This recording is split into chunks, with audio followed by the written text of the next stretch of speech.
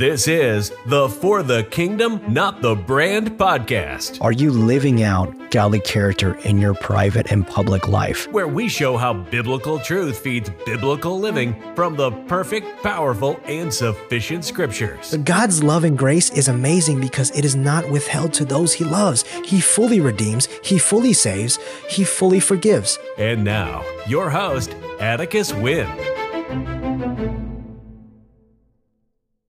Welcome to this episode of the For the Kingdom, Not the Brand podcast. And in this episode, I want to read out a recent article that I wrote on my blog. And it is the start of the new series titled, Why Biblical Counseling? And in this part of this brand new series, I will cover my story as to why I went through biblical counseling and the gist of it is I'm just recounting my story of how I went through biblical counseling over the course of this previous summer. And in future episodes, I will talk about how there's a difference between biblical counseling and Christian counseling, also the supremacy and the sufficiency of scripture over psychology, and also just the fact that we are in a mental health revolution in the same vein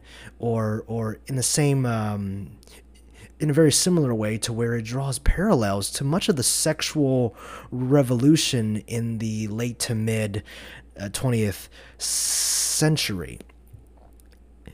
And so the article begins, in the spring semester of 2023, I separated from the life of a sister in Christ, and you could call it a breakup, but the whole situation does not necessarily merit the use of that term. I will say, too, then that in the days where I do not feel like elaborating on what happened, I usually just say that I went through a breakup, and how else can I explain it succinctly? From mid-January to spring break in March, I couldn't sleep properly. I can count only a few days in that time period where I had a full night of uninterrupted sleep. I had flashbacks to the abuse I saw and experienced personally growing up, and I wondered if I became no different than my abusers. I pretty much spent a decent chunk of that semester on my knees and elbows every day weeping. I mean, the young lady never hurt me, and we never crossed any sexual boundaries. Yet the emotional toll of me needing to separate out of her life triggered so many questions and breakdowns in my head. And the shame and guilt of my past reared their ugly heads as I went into survival mode for the rest of my sophomore year of college. My only goal was to get back to Georgia and forget everything that happened. Of course, as is the theme of all of his redeemed people's lives, God had other plans for me. I found out about biblical counseling earlier in my sophomore year, and I found out about a biblical counseling center in Georgia in the middle of the spring. Purely by the providence of God, the center at the church opened earlier that year, and it was in my home county. It took me a few weeks to finally fill out the intake form, but I remember submitting that form to the director of that center, not really sure what to expect. I went to Christian counseling before, after my freshman year, but it wasn't helpful long term. And what followed in the months after I submitted that intake form was transformation that only God could bring.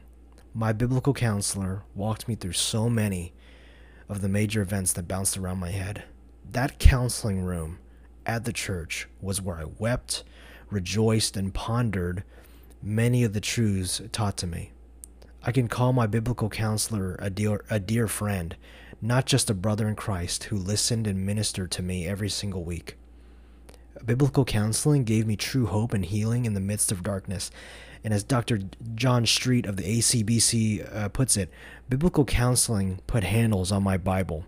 Even though Dr. Street was talking about learning how to minister in the counseling room, I now feel the same way after being ministered to for about 2.5 months. I knew the essentials of the gospel. I knew the essentials of Reformed theology, church history, and so on. I could regurgitate facts to teach people, but I could not hold a candle to truly minister to those who were hurting, and that included myself.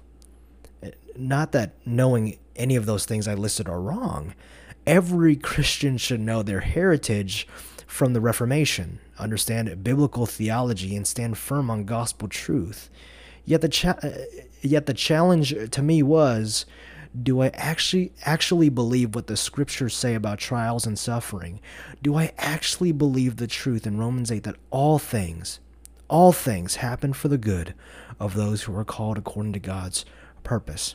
And that included seeing my mother being abused and me being sexually assaulted by a gay employee of my dad's, and so many other instances in my life before I was saved. And that includes hazing, bullying, and so on and so forth.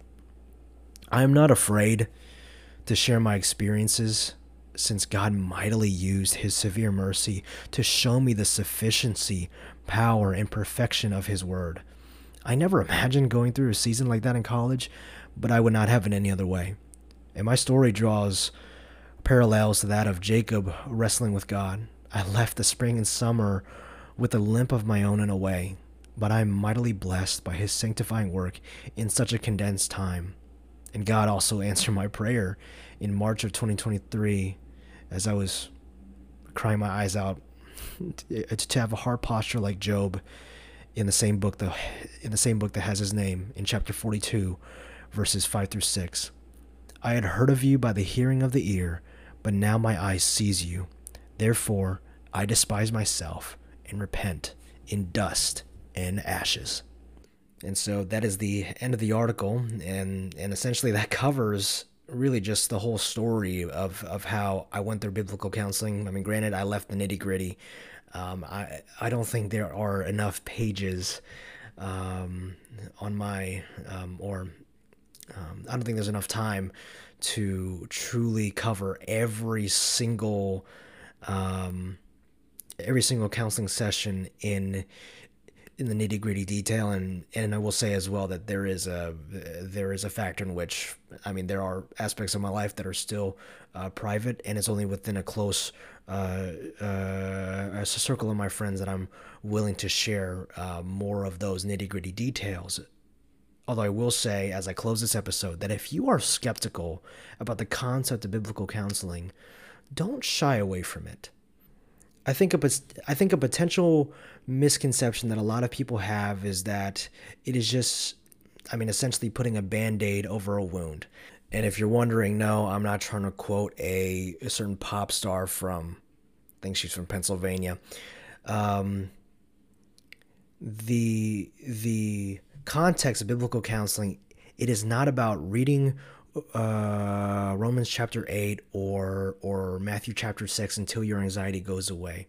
Your biblical counselor should and will be equipped to walk with you through this process, but also minister to you in a biblical way and keep you away from the dangerous psychological theories that are out there that truly do not have a biblical worldview in place.